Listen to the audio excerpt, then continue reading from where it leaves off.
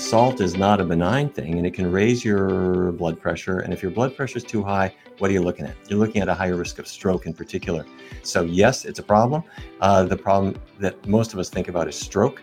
And there's just no question about it. A high salt intake brings you down that road. Is it true that actually having a lot of salt in your diet can harden your arteries as well? Yes. When your salt intake goes up and your blood pressure goes up, the forces, the physical forces on the artery walls are higher.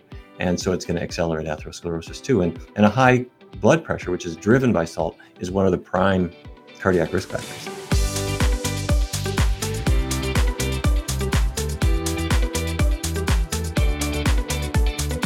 Welcome to the Exam Room Podcast, brought to you by the Physicians Committee. Hi, I am the weight loss champion, Chuck Carroll. Thank you so very much for raising your health IQ with us coast to coast in the U.S. and in more than 150 countries.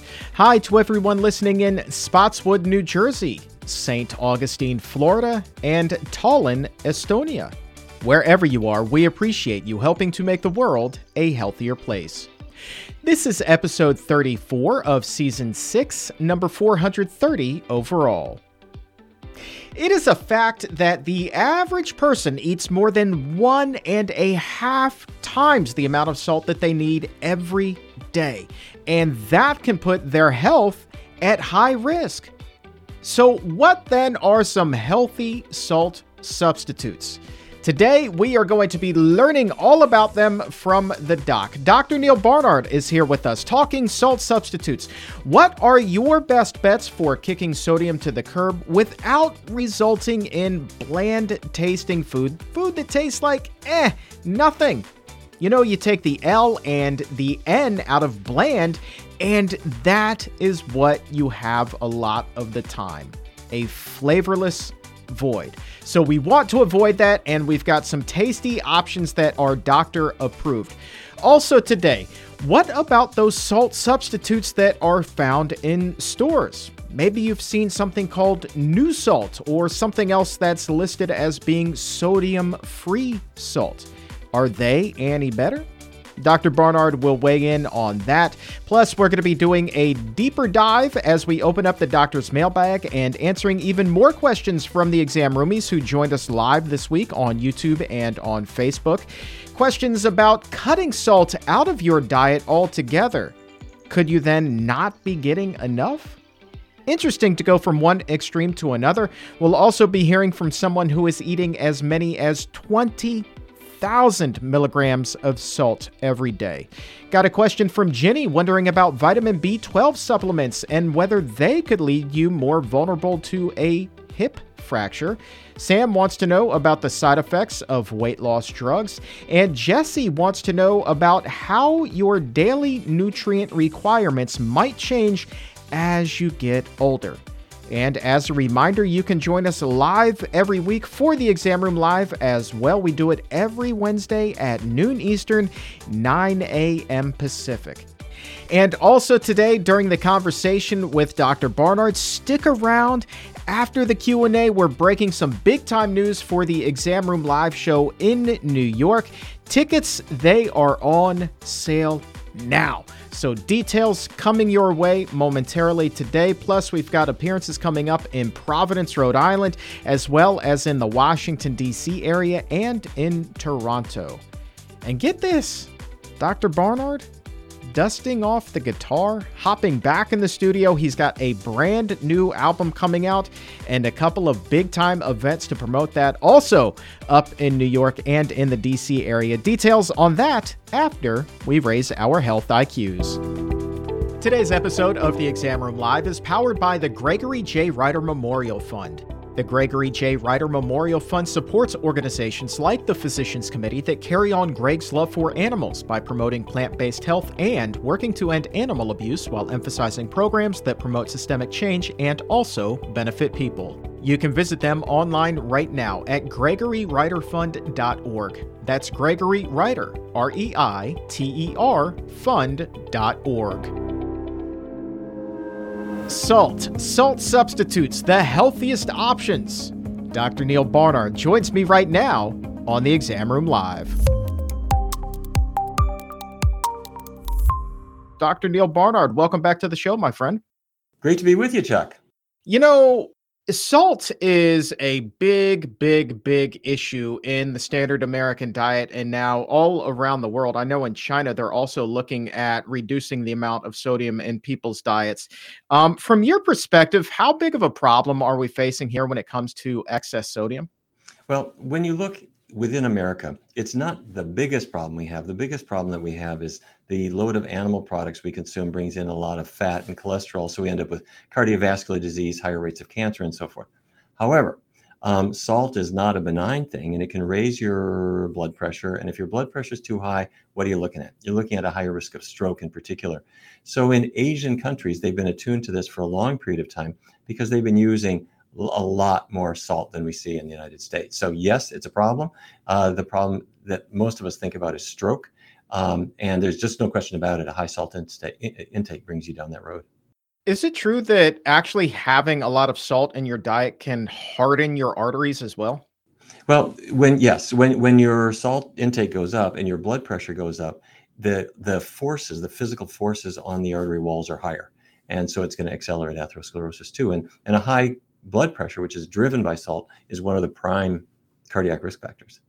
Well, that doesn't sound like much fun at all. No, it's not. But that's the bad news, Chuck. The good news is there's something you can do about it. Well, let's talk about the things that we can do about it. Before we get to the salt substitutes, though, I also want to ask you about the difference between added salt that we use when we're cooking, or maybe table salt, versus the salt that's found in processed food. Which is really the bigger problem in your eyes? The big problem is the hidden salt. It's the salt that came through your front door that had been added by the manufacturer before you ever got into cooking. That's the big problem.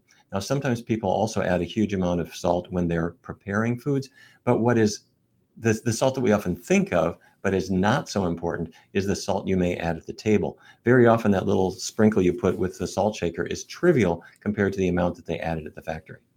All right, now let's talk about that table salt. And a lot of people are saying, well, hey, the doctor told me I had high blood pressure. I wanted to do something about it.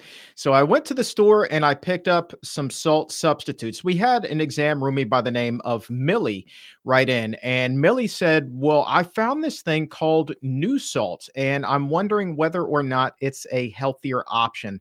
When it comes to things like new salt, and I believe that there are other companies out there that make similar products, what's your take on these? Yeah, what you're talking about is instead of sodium chloride, which is table salt, you're talking about potassium chloride. And the good news is your body needs some potassium.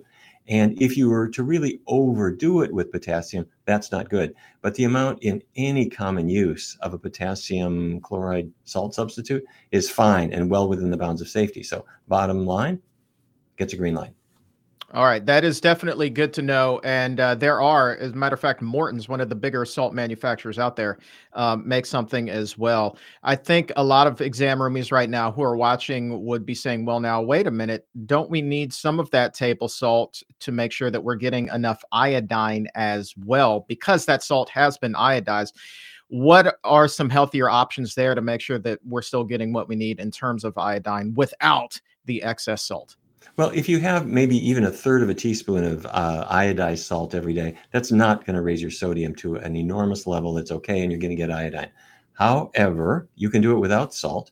You can do it, the number one for sure is sea vegetables. So you go to the sushi bar and you get your, not fish sushi, but you get your cucumber roll or the asparagus roll, that nori wrapping. That's a seaweed that's really loaded with iodine from the natural source, the sea. Or you get a bowl of miso soup and the wakame that's in there. That's a seaweed. It's a really healthy source of iodine as well. And some people will actually take kelp, K-E-L-P, supplements, which have a healthy amount of iodine too. If your doctor says you need it, that's a perfectly fine source. But seaweed comes top. The last time that we talked about seaweed on the show, we had somebody write in after the fact, Dr. Barnard, and said, well, look, I'm really, really, really cautious about this because my blood pressure has just been off the charts. Are there any other or any other natural foods that somebody who really is struggling with their blood pressure may want to avoid because they contain so much natural sodium? Well, if you look at the labels on any packaged food, you're going to see the sodium, and it's almost invariably just something they added in, something they dumped in at the factory. It wasn't naturally in the foods. And if you look at plants, all the beans, all the vegetables, all the fruits, all the whole grains, none of them is high in sodium naturally. When you see it on the label, that's something the manufacturer added. All right. Now let's get to the good stuff. Let's talk about salt substitutes. We talked about new salt and potassium chloride, but what about some other options that might be out there? We're talking about 5 healthier alternatives here. If you're going in the kitchen and you're looking to avoid salt, but you definitely want to make sure that your food is still tasting on point, what are some of the things that you're reaching for? Okay, well, number one, I think the one that you mentioned, potassium chloride, is a perfectly fine choice. And I think of that as a literal salt substitute. Here's sodium chloride, here's potassium chloride. It tastes similar and it works fine. Number two, though, is what I'm going to call a more flavorful kind of salt. For example, if you take a teaspoon of table salt, that's got 2,000 or 2,300 milligrams of sodium. I mean, that's a lot. That's what you're going to get for the whole day in one teaspoon. What if instead you took soy sauce? Very high in sodium too, but it's got 300 milligrams instead of 2,000 or 2,300. So a little bit of soy sauce might sound like a strange thing to put on top of your potato, but it works. Or you've seen Bragg liquid aminos. You spray that on your kale or spinach or on a potato.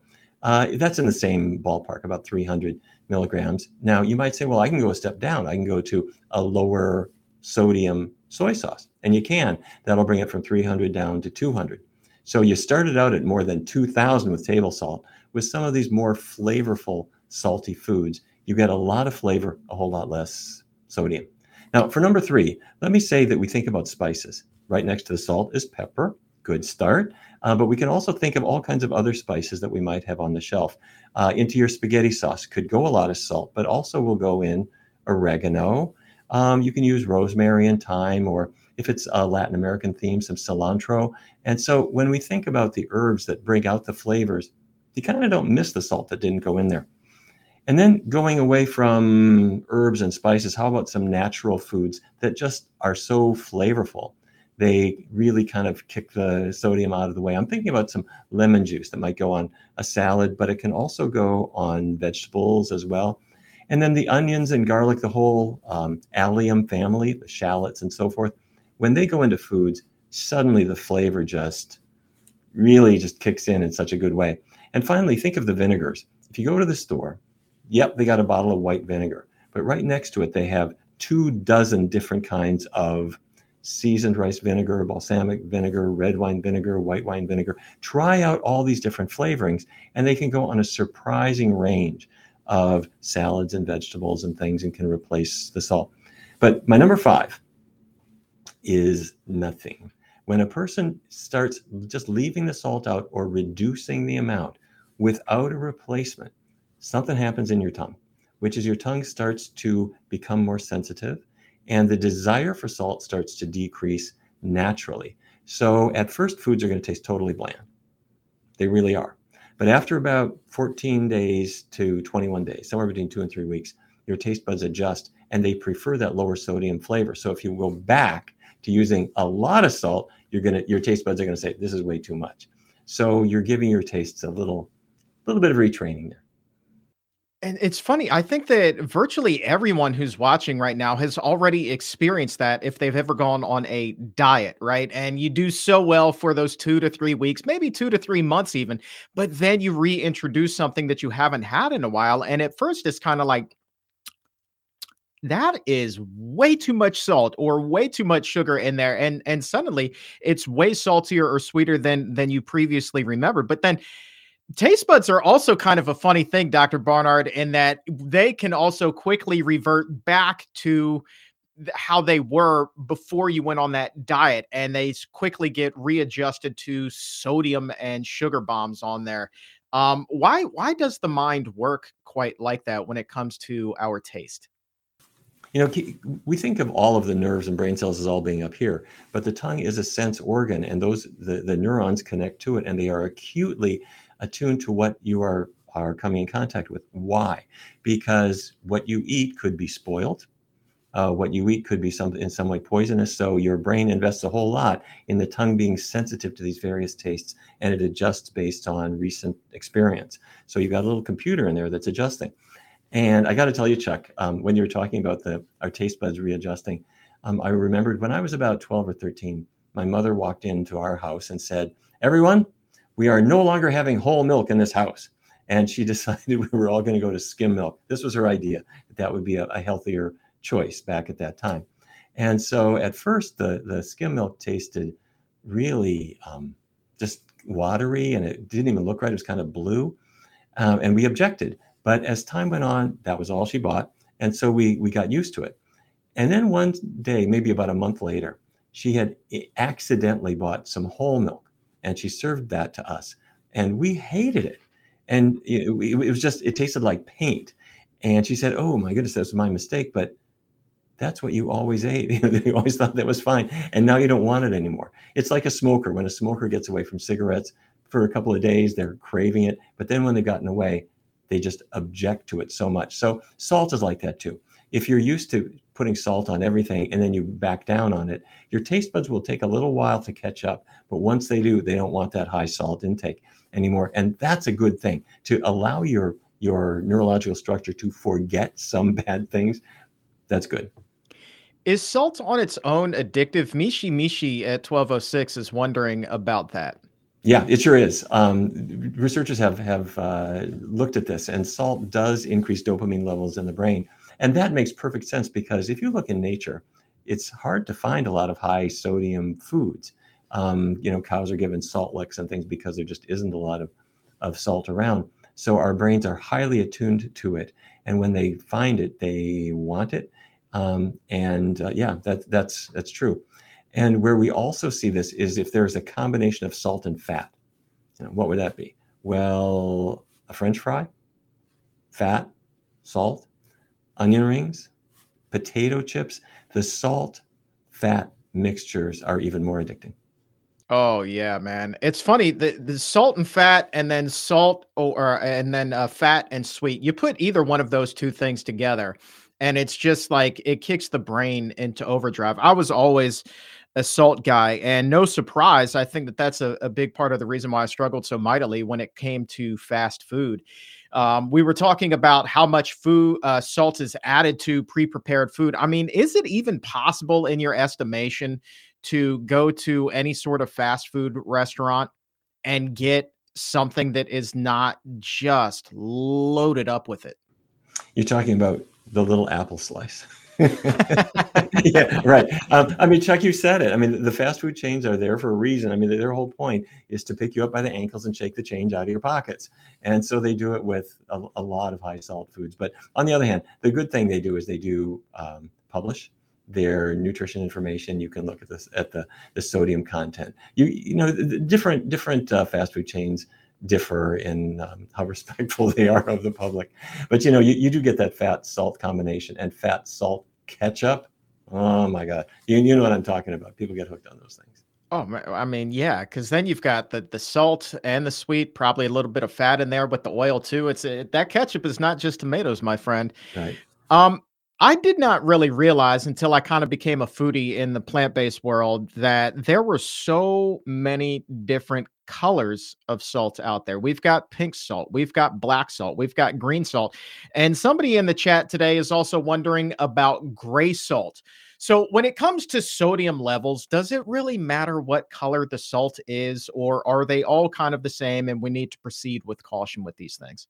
You said it, Chuck. They're really all about the same. The colors are other minerals that are part of it when they harvested the salt, and it doesn't really affect the salt content very much.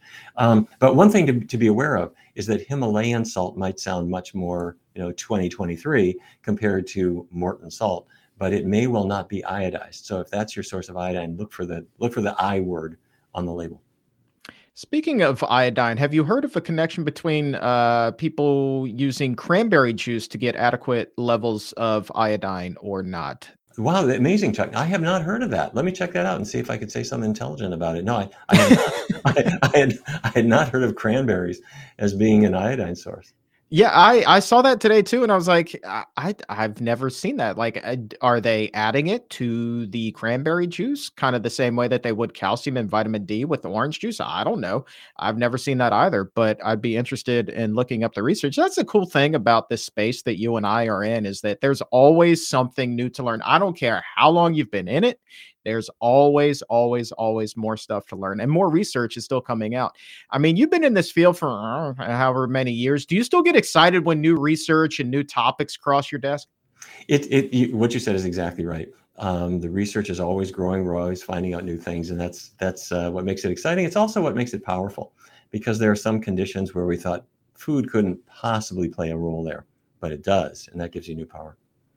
Let's kind of go the opposite direction of high blood pressure and talk about low blood pressure. Anne Marie at 1206 is wondering whether or not it may be a good idea to use a little bit of salt if you have low blood pressure and you're trying to ward off dizzy spells.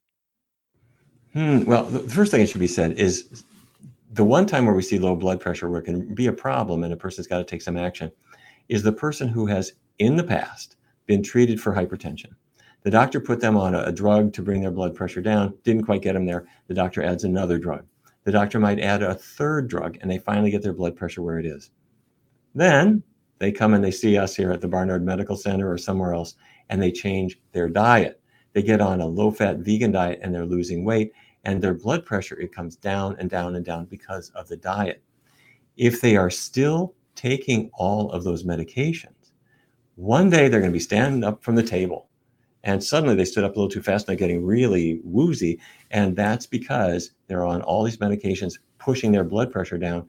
Now, when their blood pressure was kind of reaching normal anyway, what do? You don't throw your blood pressure medicines in the trash. Don't do that. That's dangerous. What you do is you talk with your doctor and say, I'm changing my diet in a big way. Will you monitor me and back me off on my medications when and if the time is right? And that's the most important time, is to work with your doctor to jettison medicines that you no longer need. We see this with diabetes and blood sugar medicines. We also see it with antihypertensives. If a person is exercising a lot, your blood pressure is going to come down. That's a good thing, and I'm all for it. And typically, we don't see really dizzy spells. If you're really having dizzy spells with some frequency, I would suggest seeing your doctor and trying to figure out what is up, because I doubt that adding a little sodium is going to really address the problem. That said, if you are getting very little sodium in your diet and you're having some as part of your food and it doesn't exceed 2 grams or 2.3 grams a day or something like that, go for it. It's certainly no risk with sodium intake at that level. We were talking about the different colors of salt earlier, and how basically when it comes to sodium, they're all the same, and it's just mineral differences that give them the different look to them. But Patricia is wondering about sea salt in particular versus table salt. Is sea salt a healthier option in your opinion, or again, is this really kind of the same thing? In my view, it's all marketing. It sounds more natural, but it's really marketing. The difference here again is, will it have iodine in it or not? In the past, the sea salts tended not to, but the manufacturers have caught up with us, and now you will see iodized sea salt. And if that's your source of iodine, that's a good choice. Here's something interesting from Bart. We were talking about taste buds adjusted. Bart at 1220 says, it took me over 3 years to adjust to salt, removing it from my diet, but now I can truly say that I no longer miss it. 3 years. I mean, you want to talk about something that's got its hooks in somebody. I mean, 3 years, that is a heck of a long time. I wonder, and this is just spitballing, you probably don't know the answer, and that's okay, because the research may not have even been done. But if somebody has really had that high dose, is there a dose response when it comes to things like sugar and salt and fat, where the more you've ingested it for a longer period of time, the longer it takes for your body to get readjusted to not having so much of it? Chuck, what I think we're really seeing isn't so much the fact that they were on a high dose before and it takes a long time to forget. It's really how often you rekindle it. So if a person is strictly low sodium or strictly low fat, then the taste buds do tend to forget it. But that one day you went out to Denny's and you decided to load up on salt all over your baked potato, that's all it takes to reignite it. And it kind of starts the clock back to zero. So in that case, it can take a long time. Yeah, and kind of along that vein, you've got Cecilia here at 1219. This is interesting.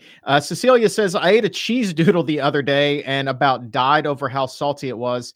It was gross, she said. Now, here's what I wonder. It's like if you go, again, we were talking about this earlier. If you go, 2 months or so without eating something like that, and then you reintroduce it, the first time you taste it, it's going to be gross, right? But then there's something in your mind that's like, maybe that wasn't so bad after all. And then the next time you eat it, suddenly it's perfection again. And I think that really kind of goes to how hard it can be for somebody to lose weight and maintain that weight loss. I know that's something that we work on a lot at the Barnard Medical Center. I know Dr. Vanita Rahman and our dietitian Karen Smith, they got this wonderful weight loss program that they put together. I mean, what is the balance there between, being able to indulge every now and again in a really salty food versus really not even risking that relapse and the chances that could happen? I mean, from your perspective, what is the balance there? Does it differ person to person? I think everybody is a bit different. It depends on the circumstances. It also depends on the degree of the health issues you had that are motivating you forward. But let's say you're at somebody else's house and they serve you something that seemed okay when you looked at it, but as time goes on, you realize it's full of grease or it's full of salt or something like that. The typical response that most of us are going to have is we want to be polite, but you just end up not eating very much of that because for exactly the reason that you gave, it's going to propel you down the wrong path. But Chuck, you mentioned that the question came in talking about cheese. And many people don't realize this. Cheese is right up there among the highest sodium foods. If you take 100 grams of cheese and 100 grams of, say, potato chips, you think the potato chips, wow, they're so salty. Cheddar, it's got a lot more salt than exactly the same weight of potato chips. And that is because at the cheese factory, as the milk is fermenting and the cheese flavor is coming out in the product, they add a whole lot of salt, partly for flavor, but also partly to regulate the fermentation. It stops the fermentation from going too far. So if you were to send some cheddar, some brie, you name it, off to Velveeta for that matter, send it off to a laboratory, they would tell you it's got a phenomenal amount of sodium. 2-ounce serving of Velveeta's got about 800 milligrams of sodium in it. So hold on to your blood pressure. Cheese has got to be the first thing you throw in the trash can, I got to tell you. So with the addictive angle there, we've got the fat, we've certainly got the salt, but then you throw the casomorphin in there right as well. I mean, is that really, that trifecta there, is that what makes cheese one of the most addictive foods as well on the face of the earth? Chuck, we see this over and over again in our research studies. When people go on a plant-based diet, totally vegan diet, they keep the oils low. What they'll say is, I feel so great. I'm losing weight. My numbers are better, but I miss... And you could just fill in the blank. They don't say they miss chicken wings. They don't say they miss mayo or something. It's always cheese. And Chuck, I think the reasons you gave are exactly it. It's the salt, it's the fattiness of it, and that salt-fat combination, plus those darn casomorphins that are tickling the brain. Let's see if we can get Laura some help here. This one came in at 1219. Laura's trying to lose some weight. She says, what kinds of meals might be satiating for someone with a significant amount of weight to lose who has been relying on takeout for every meal and their daily sodium averages 15,000 to 20,000 milligrams? Hello. I'm wondering where all that sodium, that is a phenomenally high sodium intake. I would look at the packages that you're getting. It's hard to imagine where all that would come from. But anyway, we're talking about several different issues here. First of all, what's the healthiest way to lose weight? It's not to try to starve it off, and it's certainly not to avoid carbohydrate. These are popular things people do, but they don't really work very well over the long run. The way to lose weight is the 4 food groups that we've talked about here, and you know what these are: fruits and vegetables, and the bean group or the legume group, beans, peas, lentils, and also the grains, especially whole grains. If those are the pieces that make up your diet, whether it's your spaghetti marinara sauce, or it's a bean burrito, or a veggie chili, or whatever it is, typically people lose weight automatically. Why? because the foods are high in fiber. And fiber has almost no calories. They're high in complex carbohydrate, which has only 4 calories in a gram. And so you lose weight naturally. And the filling part is the fiber and the healthy complex carbs. And if you're at the same time keeping the oily foods really low, your weight's going to come down. And that is going to be true whether you limit your sodium or you don't limit your sodium. That said, if you're actually getting 15,000 milligrams of sodium per day, that is way beyond what is a healthy level. That's going to drive your blood pressure up. You're going to be holding a lot of water weight also, and you're going to feel more comfortable and a lot healthier if you're able to bring that back down. So my target is about 2,000, 2,300, something like that, milligrams of sodium per day. Yeah, that level, that territory is about what I was at when I was at my heaviest. And each trip to the drive-through was more than 10,000 milligrams. So my heart definitely goes out here to Laura. And I would say just hang in there if that is where you are at with your diet. It's not going to be easy to make a change, but by goodness gracious, it is doable. So hang in there and trust that the first few weeks could be a little bit rough, but once you get over that hump, I'm telling you, it is so much sweeter. And definitely go with the advice that Dr. Barnard was just saying there. Fill up on fiber instead of sodium, and you're going to be in a much, much, much better place. I'm glad that the question about weight loss came up because we have Sam who saw our episode on weight loss drugs a few weeks ago, and was wondering if we could talk a little bit more about the side effects that come from things like Ozempic and Wegovy, which are all the rage right now. We're really hearing a lot about the upside, but what are some of the long-term and even short-term side effects that people should be on the lookout for with these things as well? Sure, great question. When people are prescribed these injections, if they start taking them, it's very, very common to have digestive side effects, nausea, vomiting, diarrhea. For some people, that settles down and goes away. For others, it doesn't. And people just say, life is not worth living if I have to be injecting this drug that turns my digestive tract into a real problem. Beyond that, we see pancreatitis can occur.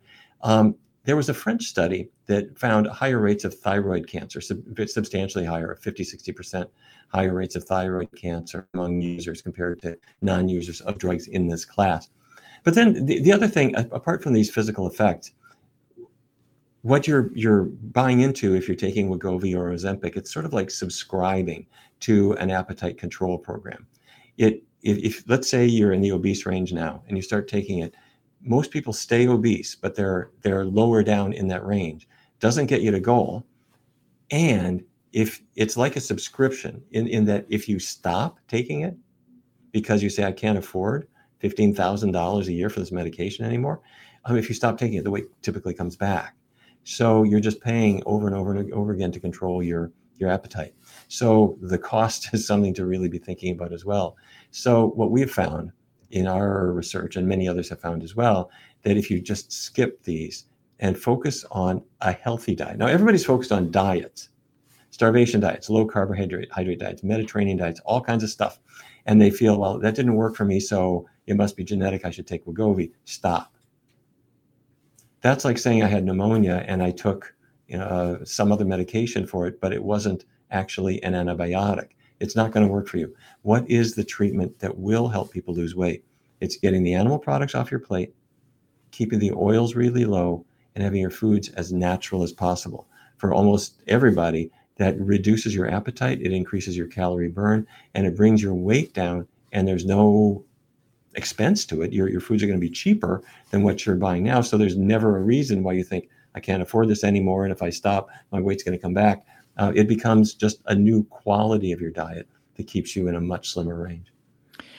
Our friend Sarah Fraser, who used to be on Fox 5 in the Washington, D.C. area and was on the radio here for a long time as well, she recently talked about this on her podcast. And she's like, well, look, when it comes to these weight loss drugs, here's another thing that isn't really being talked about is that as soon as people go off of these medications, guess what? The weight tends to come back. And is it really realistic to think for somebody who's in their 30s who begins this treatment, to be on it for the next half century or longer. That to me seems like an awful long time to be taking injections like this, Dr. Barnard. And people are talking about even earlier ages. The American Academy of Pediatrics very famously and in a very controversial way said, we should start this earlier. You're 12, you're 13, you're 14. Let's start injecting you at that age.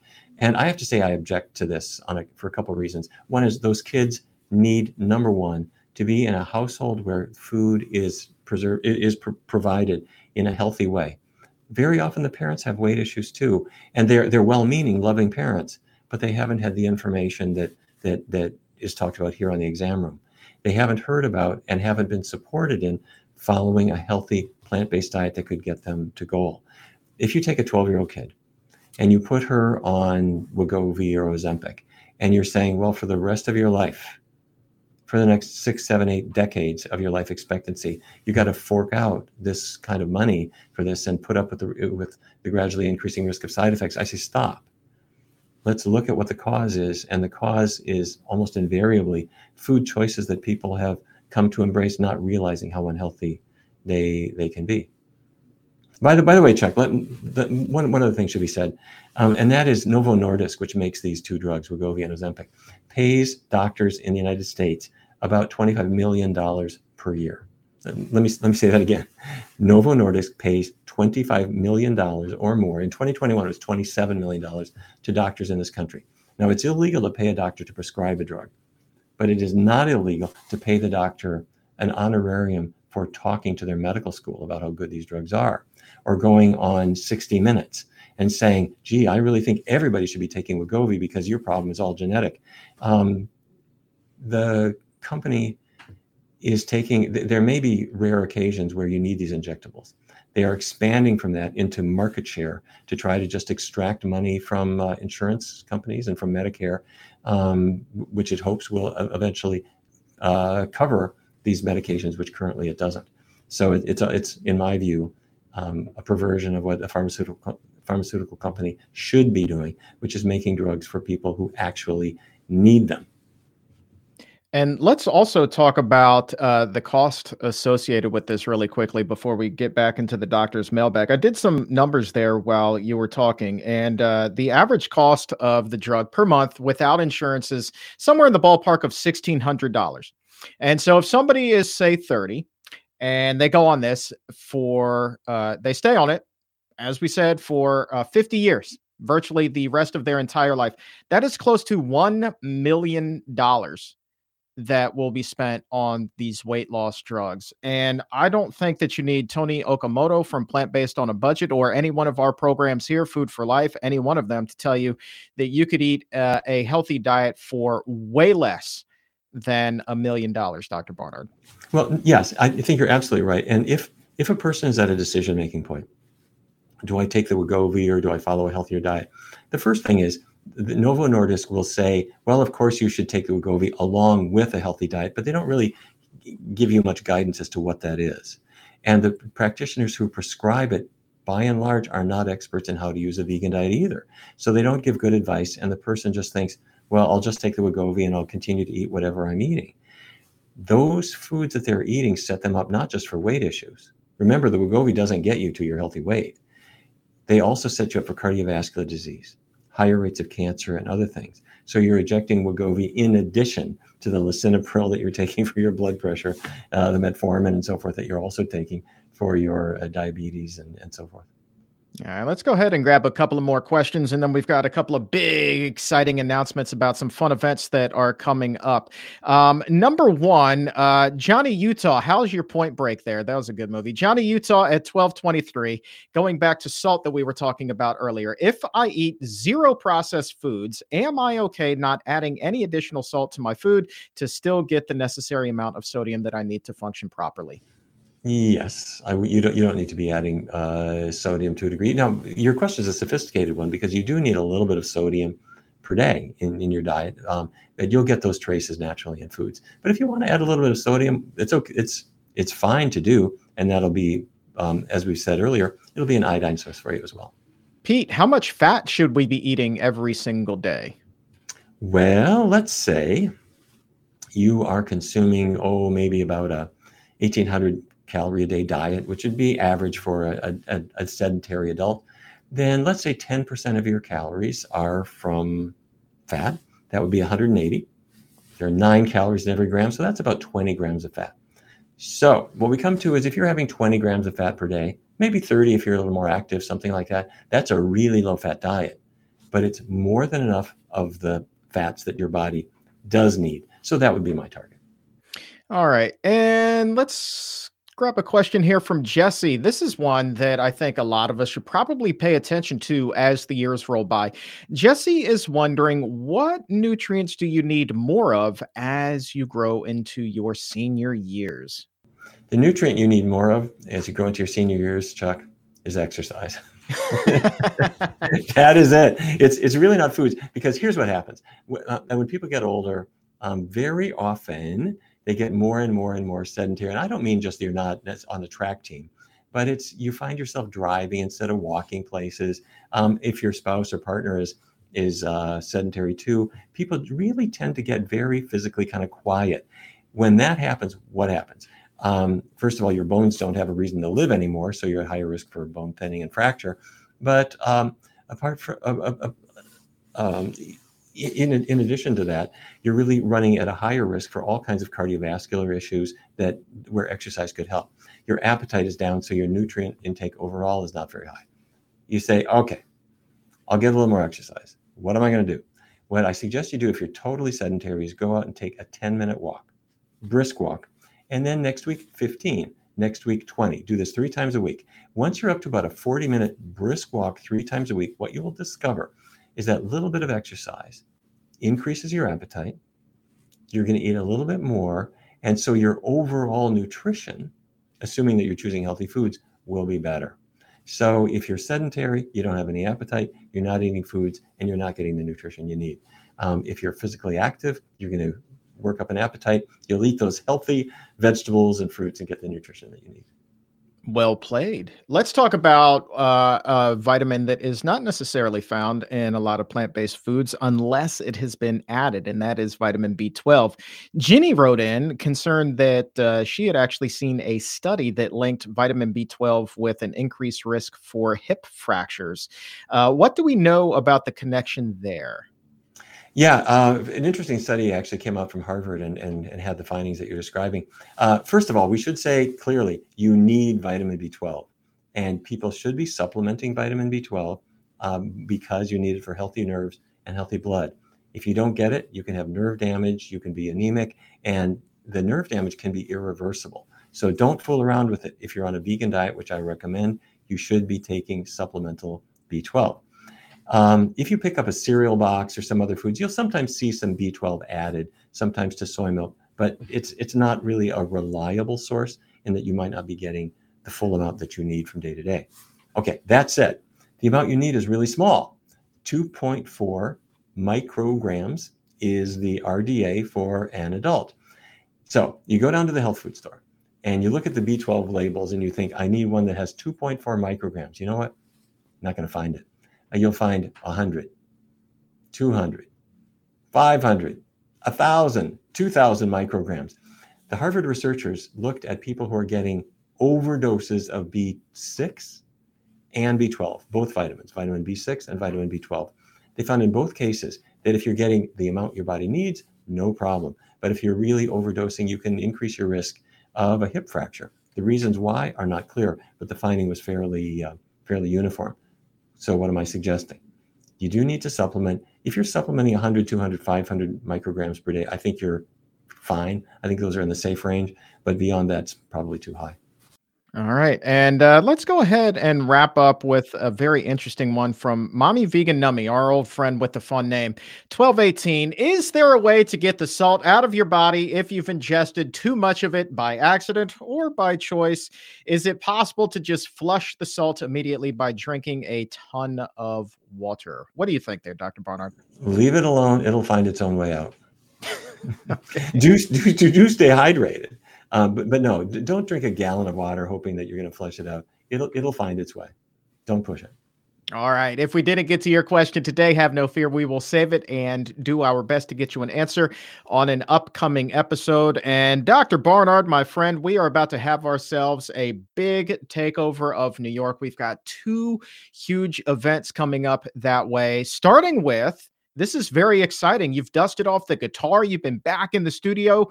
You and your band Carbon Works have a new album out, and you will be up in New York City at the Robin Williams Center for Entertainment and Media on May 9th. You got to be excited about that. Look at you with the guitar there. Okay, I see you. Go ahead. It's going to be a lot of fun. In our work here at the Physicians Committee, we do research studies and commentaries and intellectual things, but there's a time where you sort of have to touch the heart, and that's what images will do, and that's what music will do. So May 9th, we're going to be in New York at the Robin Williams. Everybody remembers Robin Williams. What a wonderful comedian and actor. The Robin Williams Entertainment and Media Center. We're taking the place over May 9th, and we're going to be showing you all the latest Carbon Works videos. We're going to be talking about compassion and what that can mean. And Dolce will be there with us. She was last year in 2016 and sang at the Carbon Works event then. She'll be back with us, and it's going to be just wonderful. She's Italian and French, if I'm not mistaken, correct? Yep. Yeah. She grew up in a little village in Italy, right at the French border, and she sings on the Carbon Works both records. And by the way, we're also going to be in Washington, right here in Washington, D.C., May 11th at the American Film Institute. And if people go to our website, they'll be able to get tickets. And I hope people will come. I think they're going to really enjoy it. That's it. PCRM.org/events is the website, or we've got links to both events directly right now for you in the show description or in the episode notes. But then, flash forward to July. We had so much fun out in LA. It's finally time to announce all the details for the big Exam Room Live and in person in New York. You and I and our special guests, Dr. Barnard, will be at the Museum of the City of New York up there on 5th Avenue and 103rd over by Central Park. We are going to be there the night of July 12th. Tickets are on sale now. PCRM.org/events, or again, click that link that is in the show description. Man, just can't wait to be up there. Can't announce the guests just yet, but we've got some feelers out there that are going to knock your socks off. So really hope to see you there.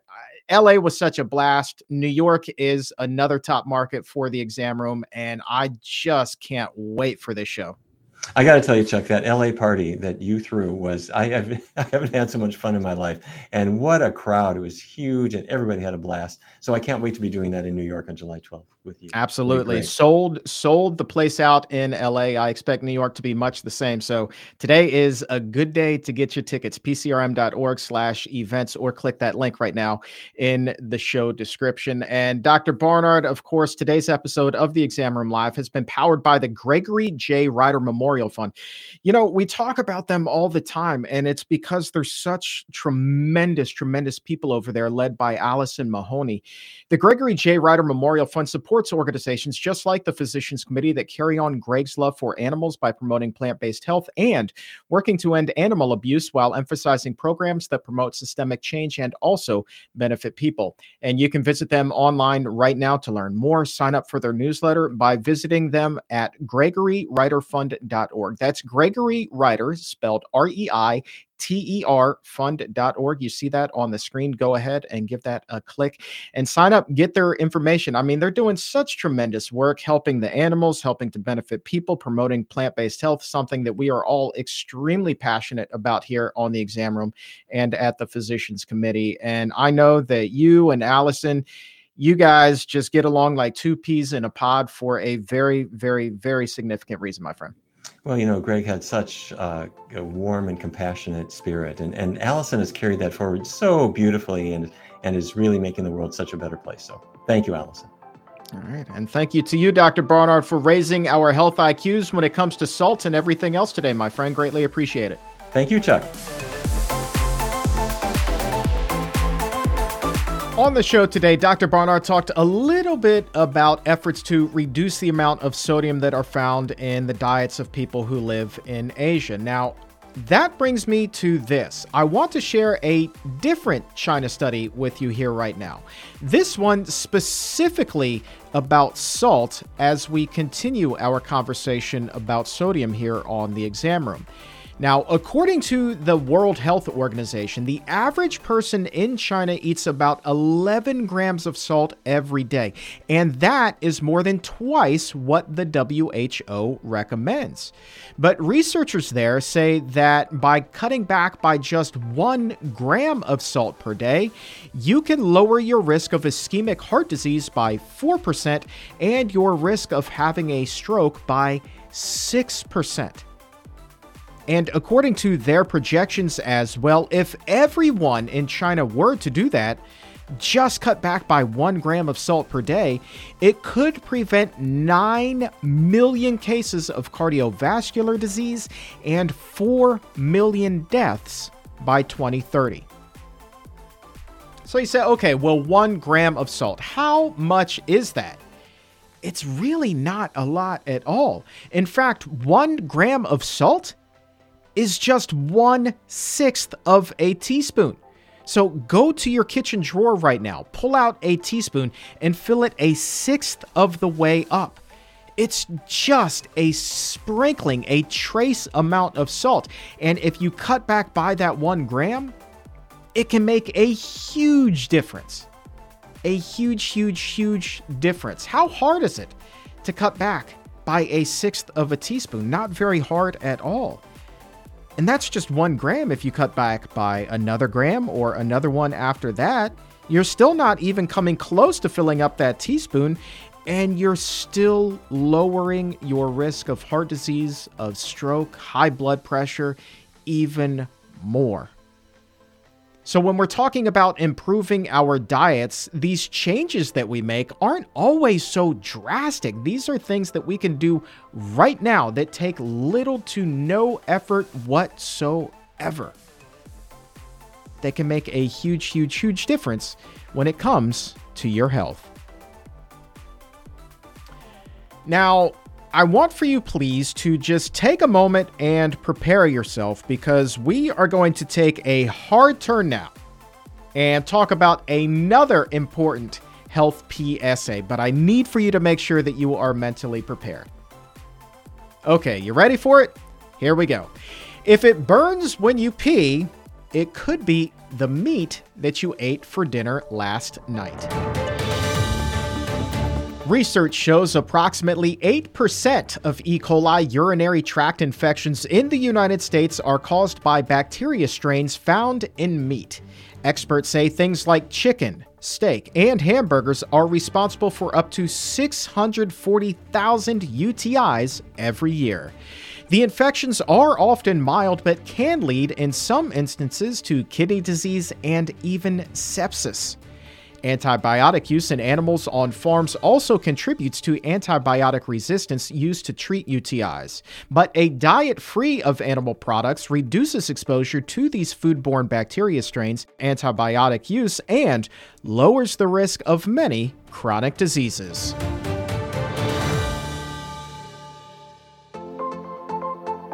A link to the research is in the episode notes. It was published originally in the journal One Health. Told you that was a hard turn.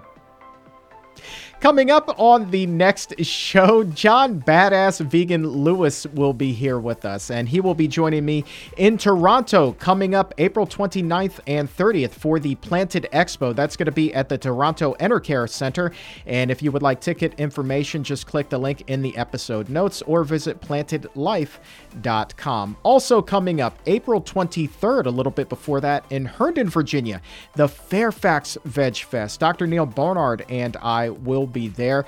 Check out fairfaxvegfest.org for all the ticket information there. It's a completely free event, and the speaker lineup is incredible, including the one and only Dr. T. Colin Campbell. Also there that day, the doc and chef, two familiar faces on the show who are teaming up for a brand new game-changing project. Dr. Jim Loomis and Karen Dugan will be there at the Fairfax Veg Fest, and they will also be joining us for the Exam Room Live next Wednesday on YouTube and on Facebook. Special start time that day of 10 a.m. Eastern, so set a reminder right now, 10 a.m. next Wednesday, YouTube and Facebook for the doc and chef right back here on the Exam Room Live. Also coming up, don't forget, again, Dr. Barnard's Carbon Works events in New York and back here in the Washington, D.C. area. Silver Spring, to be exact, that is May 9th and May 11th. Ticket information can be found at the links in the episode notes. And, of course, Planet Bethesda, June 4th in Bethesda, Maryland. PlanetBethesda.com for all the ticket information. Man, we are all over the place. We are raising our health IQs coast to coast and around the country. And don't forget also, coming up April 17th, hello, Providence, Rhode Island, Brown University. Vegan comedian Mike Kaplan and I will be chopping things up that night for one night only at Brown University. Again, pcrm.org/events, or click that link in the episode notes. I think that is all the plugs that we have for today. I think that's all of them. And if it's not, we're going to call it good anyway, because for today, that is going to wrap things up. I want to say thank you one more time to Dr. Neal Barnard for being here and helping to raise our health IQs and lower the amount of salt in our diet. And for everyone at the Physicians Committee, I am the weight loss champion, Chuck Carroll. Thank you so very much for listening. And remember, as always, keep it plant-based.